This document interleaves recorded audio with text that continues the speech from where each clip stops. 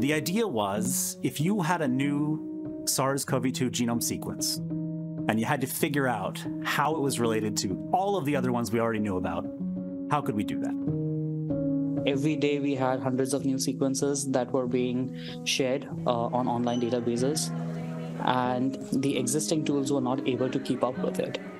What I want to know, when there's a new individual that tests positive, where could they have gotten this? And so by being able to very quickly find the other viruses that are very similar, it gives me clues as to where it may have come from. Prior to our work in UshER, you gather all of the sequences and we figure out how they're related to each other exactly one time. But the problem with that is that if you find a new genome, you have to do the whole tree from scratch.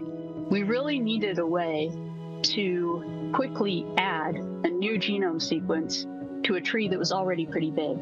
That's how we decided to develop UshER as a tool. The name is actually ultra-fast sample placement on existing trees. It's a way that I can keep adding new genomes into what I already know, process them, find their closest relatives, and show you how they're related to everything that we know about already. It'll put back out what's called a tree. It's kind of like a family tree of the virus, and it might give you a clue about where in the world a new introduction in your community came from.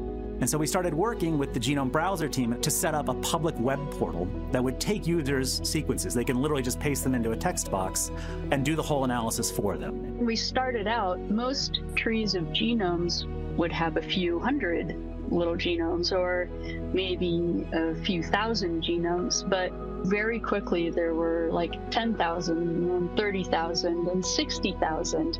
Pretty quickly got to 1 million genome sequences.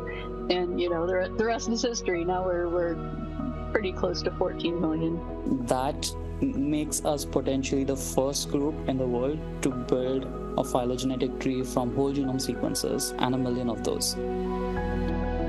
You can upload a sequence, and seconds later, you will see the answer to your question. And so if you can do that kind of thing and connect those so quickly for people, it's very easy for them to see why it's valuable to them and see what else they could do with it and start to adopt it. Today, in fact, UshER has become the default tool for doing comprehensive SARS-CoV-2 analysis and also for naming variants in the most widely used scientific nomenclature.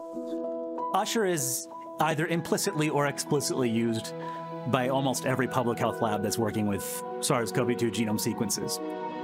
We think UshER is going to be applied to tracking almost every major human pathogen. Influenza, it could be applied to monkeypox, it could be applied to RSV, tuberculosis, and all sorts of other infectious diseases. What we're calling this new paradigm of phylogenetics is online phylogenetics. The idea is that you're never stopping. You're just always adding. It's always online. You keep growing this forever. UshER is the aggregate effort of literally thousands of people all over the world.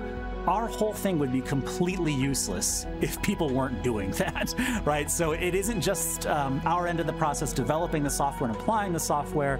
It's the whole enormous worldwide effort to generate these data and share these data as quickly as possible.